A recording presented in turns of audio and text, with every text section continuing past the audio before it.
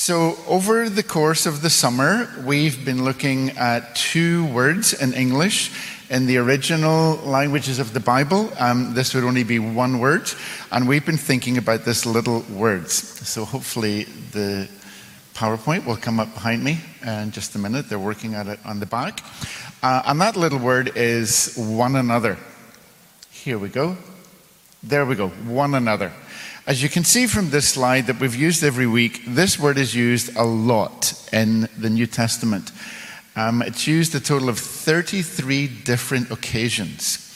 Over 100 times this word is used to encourage and remind Christians especially how important it is to be in a community. And the values of that community are not about me, but it's about us. It's about us growing together as a community, being a family together, and treating one another the way God would have us treat one another, and to model that. Many times, unfortunately and sadly, churches don't do that. That's not because they're following the teachings of Jesus, because they're not doing what he said they should do. But when we do follow Jesus' teachings and become more like him, then we become an example to the world around us of how God wants this world to function. By loving one another, by encouraging one another, by living in harmony with one another, by caring, by honoring, by encouraging, forgiving one another. All of these qualities are human qualities, not just Christian qualities. They're basic human values that God wants to see in his world, and he calls us as Christians to live these out. And so today we're going to go for the next one, which is teach one another, something that's very close to my heart. I remember the first time I preached at Central was from the book of James. Hopefully some of you will remember that. And there's a little verse in James 3 verse 1 which says this. And I remember I had just recently become a Christian, started to follow Jesus, and I was studying and reading this book, and this verse hit me like a brick. It says, "Let there not be many teachers among you, because they will be held to greater account than all others." That's a translation paraphrase of it. And I went, wow, to be a teacher must be a very, very serious responsibility in the eyes of God. And it is. Little did I know that eventually one day God would call me to leave my home in Northern Ireland, my job in banking, and I would go to study and train to be a pastor and to teach others. But that verse has always, always lived with me. How serious it is to handle this book, to learn it, to study it, to preach it, to teach it to other people. God says this is a very, very high calling and a big responsibility. And so we're going to look at the passage in just a moment in Colossians 3 where this word is referred to. But first of all, an earlier verse in Colossians, just to set the context. In this book called Colossians, Paul is concerned that the Christians in this city really understand the importance of following the teachings of Jesus, because there were other teachings around that they were tempted to follow. And this is what he says in chapter 2. He says, just as you have received, sorry you can't read all these words, but trust me, this is what it says. Just as you have received Christ Jesus as Lord, continue to live your lives in him, being rooted, built up in him, strengthened in the faith as you were taught. There's that word teaching. And overflowing with thankfulness. So he's basically saying, just as you have all come to hear about Jesus, as you've come to follow his teachings, continue in that. Be rooted in that. Go deep, deep down in your faith. Don't be shallow in your faith. And if you go deep, you will be able to be built up and become strong. See to it, he goes on to say, that no one takes you captive through any hollow or deceptive philosophy, which depends on human tradition and the elemental forces or principles of this world rather than on Christ. There are all kinds of views, all kinds of voices, all kinds of teachings in this world that people seek to live their lives by. And it was the same in the first century. And he says, remember, you're ultimately called to follow one teacher, one voice, and that is the voice of Jesus. He He says, in Christ, in Jesus, all the fullness of Godhead lives in bodily form, and you have been brought to fullness in him. I was reading that verse in a couple of other translations this week, and this is what it says in them. Everything you ever need to know about God is found in Jesus. And anything you ever need to live your life can be found in a relationship with him. In the Message, it says this: everything about God is fully expressed in Jesus. So you can all now see and hear clearly how God wants you to live. You don't need a telescope, a microscope, or a horoscope to understand Jesus. Just open the Bible and see how full it is of him. And so that's what Paul wants these Christians to do. So let's go to the bit where it talks about teaching. This is what Paul says to them in Colossians 3. He said, let the peace of Christ rule in your hearts, since as members of one body, this is what you were called to, and be thankful. Let the word of Christ dwell in you abundantly, teaching and admonishing one another in all wisdom, with psalms, hymns, and songs from the Spirit, singing to God with gratitude or grace in your hearts. And whatever you do, whether in word or deed, do it all in the name of the Lord Jesus, giving thanks to God through him. And so 3 things I want to highlight in this passage. First of all, there it is, right in the center. Paul is passionately concerned that these Christians would teach and admonish one another. And notice, this is a corporate thing. It's not just the responsibility of a pastor or a leader in the church. It's the responsibility of all of the church, all of the members of the church, to get engaged and to be involved in this. But notice he doesn't just say teach. He adds to it another word. He says admonish. And that word literally means to warn something, or to warn someone about something. It's a very strong word. And it's not just, teach one another and just kind of let it go out there. He says, no, remember, encourage each other to follow this teaching. And warn one another when you're not following this teaching. Because that's actually the loving thing to do. To see someone walk away from this teaching and follow something else is not a loving thing to do.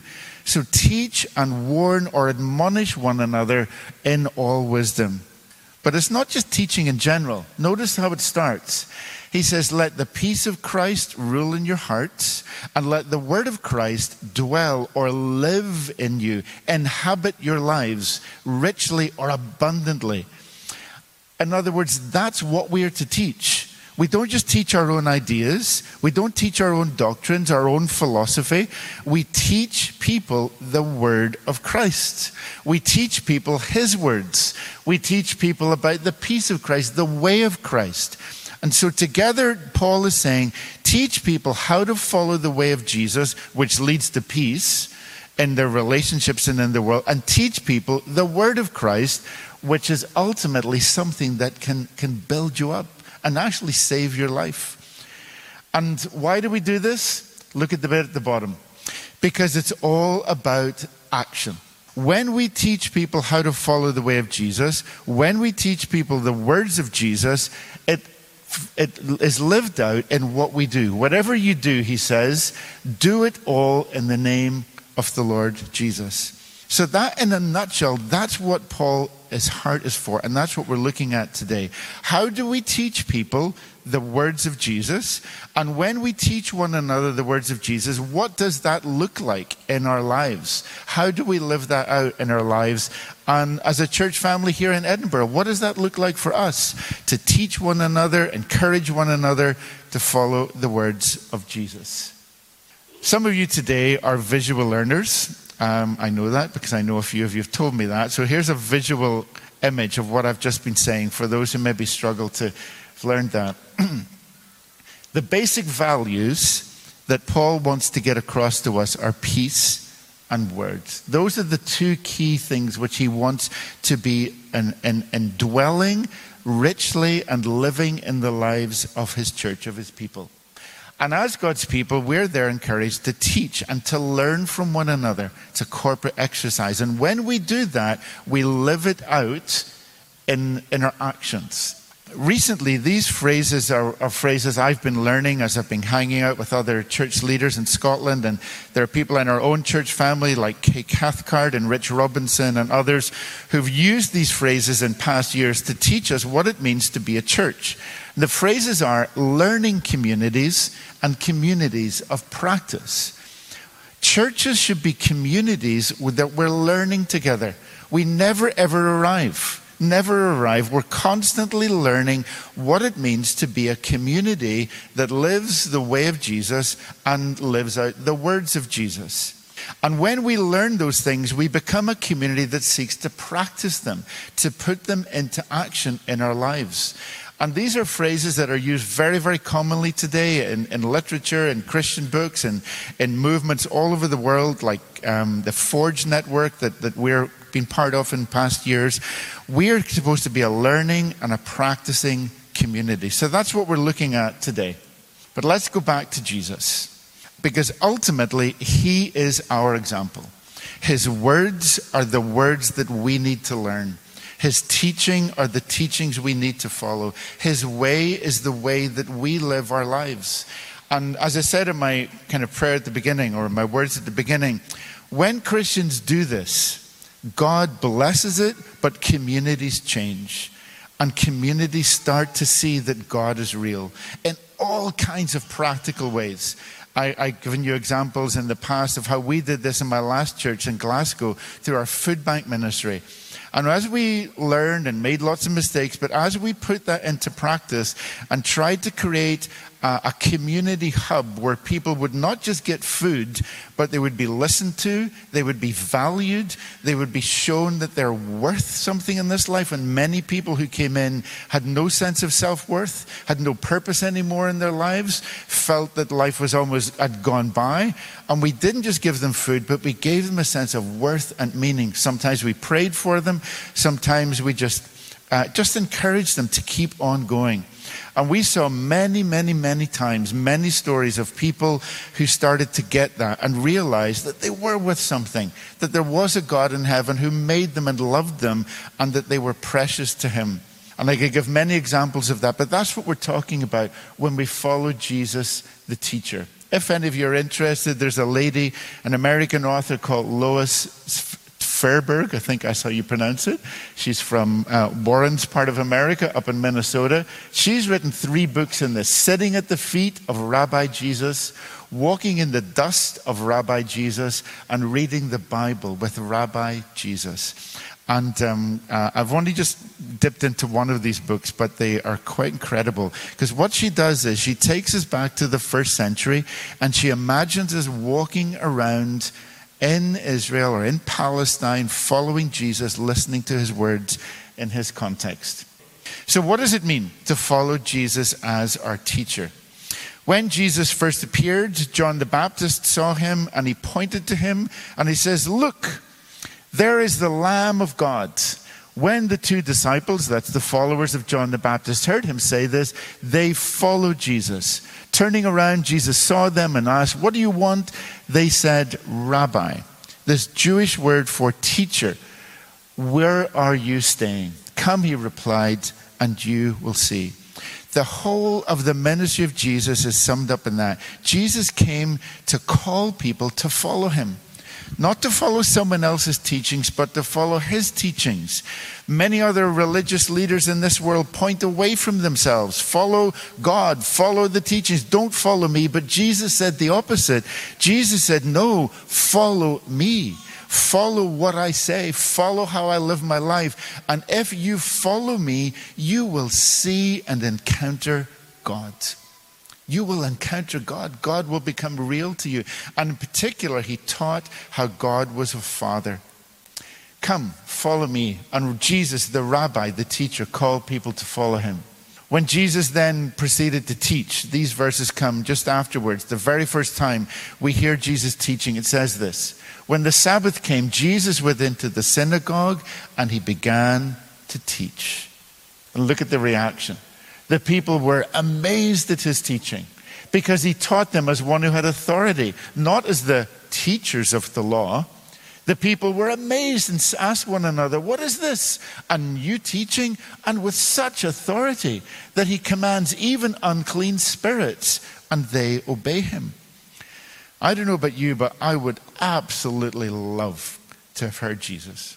I would love to have, been in the background of one of these synagogues, or walked along the street, or sat on a hillside and just listened to the teaching of Jesus. There was something about Jesus' teaching that was magnetic.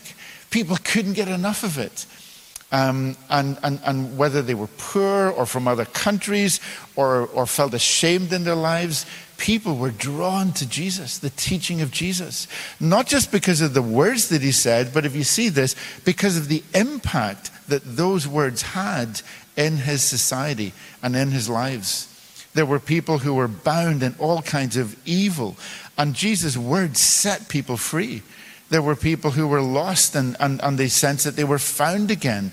There were people who were broken and hurting and felt that their lives were falling apart, and Jesus put them back together, and they were healed again through the words, the power of the words of Jesus. So what did he do? How did Jesus do all this? How did he teach people? What did he teach people? Jesus basically taught people the Bible. The Hebrew Bible. That was his food. He said on one occasion, "My food is to do the work of God," fulfill his teaching.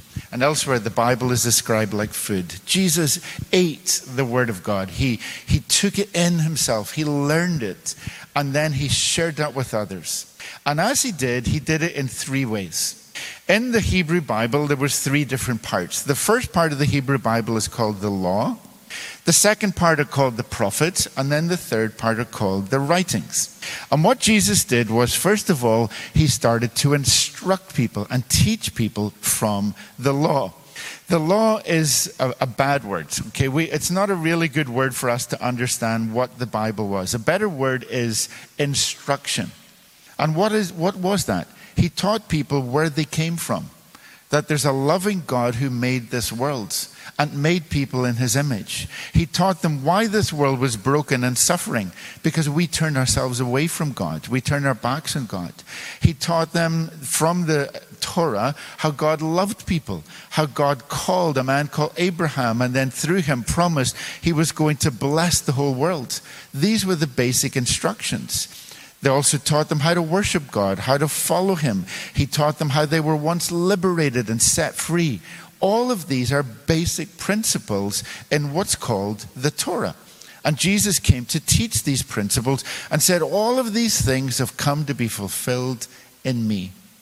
Secondly, he taught them what we call the history books of the Bible, but in the Hebrew Bible they're called the prophets. Why are they called the prophets? Because these men would come from God and they would speak the words of God to the leaders who then had to follow those words, men like David. But they never quite arrived. They tried to follow God and live with God as their ruler, as part of God's kingdom, but they constantly failed. And all the kings that came along, some of them were good, some of them were bad, some of them were so-so. They never, ever achieved what God had promised. And so they were looking forward to one day when God would come himself. And he would send a king into this world who would set up God's kingdom and rule this world with peace and justice forever. And Jesus taught about that and said, that's why I've come. And then thirdly, he taught the writings, the wisdom of books like Proverbs and Job and Ecclesiastes, these books in the Old Testament. And he taught people how to make good choices and live wisely. And so basically, Jesus became a rabbi. He became a teacher. He became a prophet to say God's kingdom is here right now. And he called people like a wise man to follow those teachings in their lives. Jesus as a rabbi teaches us that God is a loving Father. As a prophet, he tells us that God's kingdom has come. And as a wise man, he calls us to follow those teachings in our lives today. So that's how he did it. And as Christians, we seek to follow that even in our lives today. As Christians, though, we believe that we're called to teach too.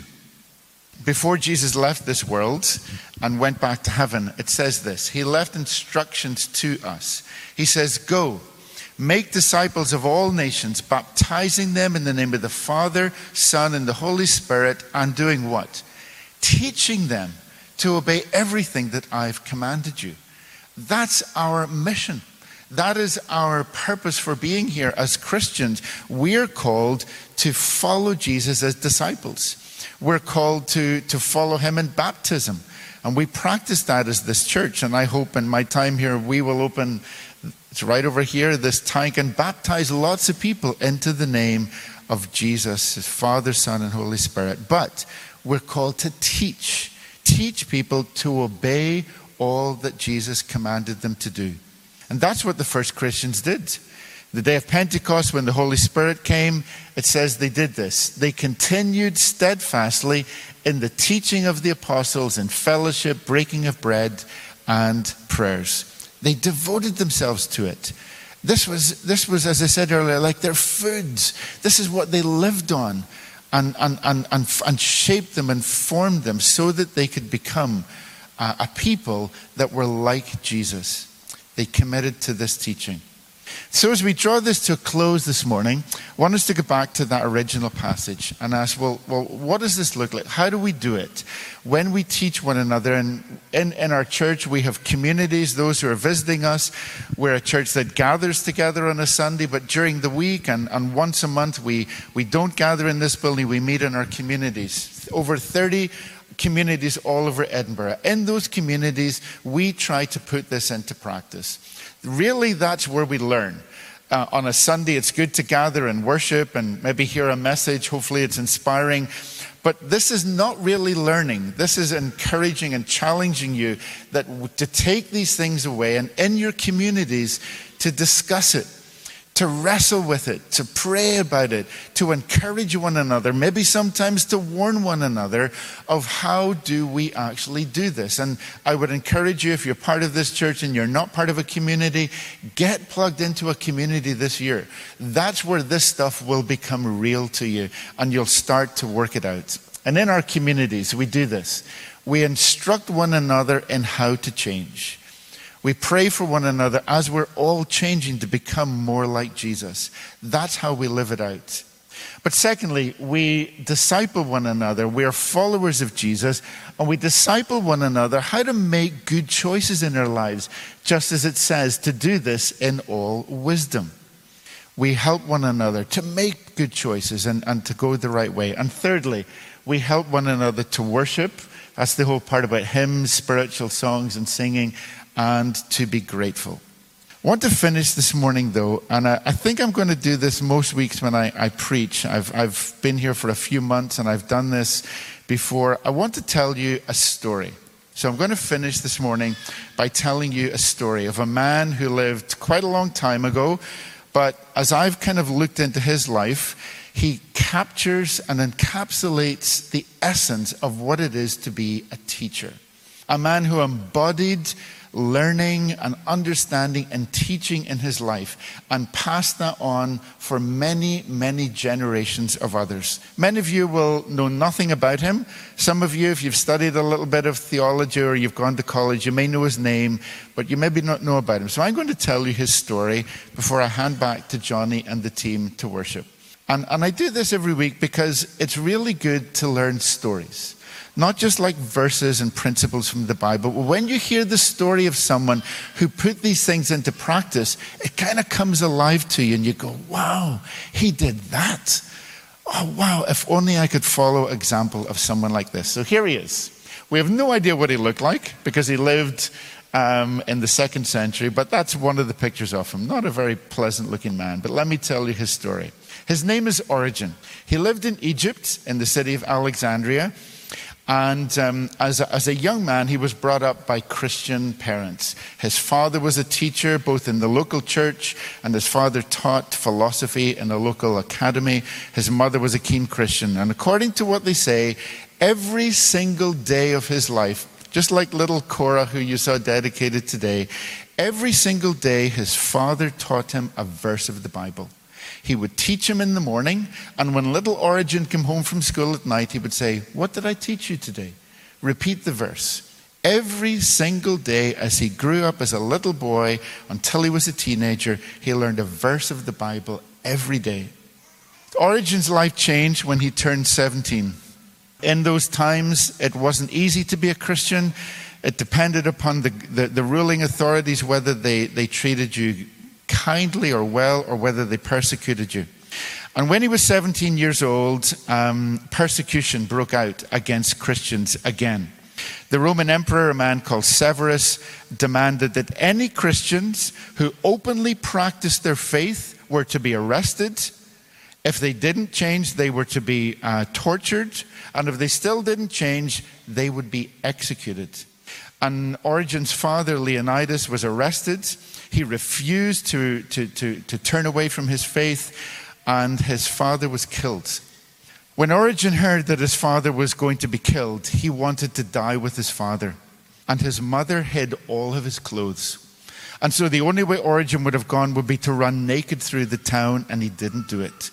And Origen's father was killed. As a result of this, his family were left destitute and impoverished. They had nothing. Even their home was taken away from them. Origen was the eldest of 9 children, and he felt a responsibility to care for his mother and his brothers and sisters. So he went out and he got a job teaching in a local kind of a Christian school where they would teach young Christians the ways of Jesus, the words of Jesus. And what they would do is they would gather these young Christians, they would teach them for about a year, and at the end of the year they would baptize them. And so he was 18 years old, and he was given a job at this school where he would teach people how to follow Jesus. As he was at this school, he chose to live in a very, very simple lifestyle, really to provide for his family. He lived in poverty, he deprived himself, he walked in barefoot, he only ever owned one coat, he refused to drink alcohol, he lived in a very simple diet, and he would fast every single week. A prominent man in the city became a Christian. His name was Ambrose, and he was so impressed with Origen, he gave him 7 secretaries to help him in his teaching, and he said, "I will pay for anything you ever want to publish and write." And he did that through his whole life. And when he was in his 20s, he moved on to become an even more famous teacher, and he started teaching people. But the local bishop of the town that he lived in was threatened by him. Origen was a bit too big for his boots, according to him. And so he constantly opposed Origen's teaching. Even though he continued to teach people, he wrote the very first book on theology that we still use today. In his 20s, another persecution broke out. This time they came after him, and he fled from Alexandria and went to Israel and lived in the town of Caesarea. And there he started teaching and preaching in the churches. But again, old Demetrius, the bishop of Alexandria, he didn't like this, and he ordered them to send him home. On his way home, he found a scroll of the Hebrew Bible, and he brought it with him. And he treasured it. He's got in his own hands. Don't forget, in those days, they didn't have this. You couldn't go and buy one of these in a shop. He found a Hebrew Bible, a scroll, and he was given it because of all that he'd done for the Christians. And he brought it back. And for the rest of his life, he started to study and teach the Hebrew Bible. He left this incredible amount of books, over 2,000 books, all based on the Bible and how to understand it, how to understand the Christian faith. He would be like an apologist where he would defend the faith against skeptics and the atheists of his day. Incredible man. Eventually, he set up his own center of learning and education in Caesarea. He established a great school there, and people would come from all over the Mediterranean world to hear him teach, sit at his feet. Even atheists and pagans would come to listen to him. And according to records, many of these men became Christians. Eventually, another persecution broke out. There was a plague, and the Christian emperor blamed the plague on the Christians. Origen was arrested. He was taken and he was beaten terribly. He was tortured under all kinds of threats to give up his faith, and he refused to give up his faith.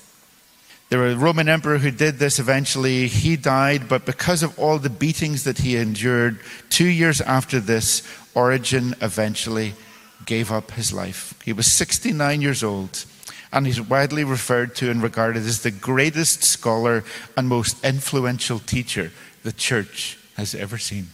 Before he died, he wrote a book on becoming a martyr. What would it be like to give up your life, your very life, for Jesus? And eventually he lived that. This man who lived so long ago embodied everything I'm trying to convey to you today. He loved the words of Jesus. He wanted to teach them to anyone who would listen. And eventually, despite all that he went through, he gave his very life for this. My brothers, my sisters, my friends, people gathered here today, this is what God wants of us. He wants us to learn. He wants us to take his words into our heart. He wants us to make them part of our lives, to learn what it is to live out the teachings of Jesus in the 21st century today. And I challenge all of us in this church and all of you here today to take this seriously. Take these words, make them part of your life, and watch how your life will change if you start to follow and live out the teachings of Jesus. Let's pray before the worship team come back. Lord, we thank you today for your words. We thank you for the gift of your word, how you've given it to us. We thank you for men like Origen and many, many others who down through the years have sought to teach that faithfully to others in their lives, even to the point of giving up their lives so that people will hear the words of Jesus. Thank you, Lord, that we are called to do that today, and help us as a church family to take that seriously. Help us to live that out in our lives. And we pray that your word will ring out from this church, will ring out from our lives, and that people will hear the words of Jesus afresh today in our society, that his words will be heard.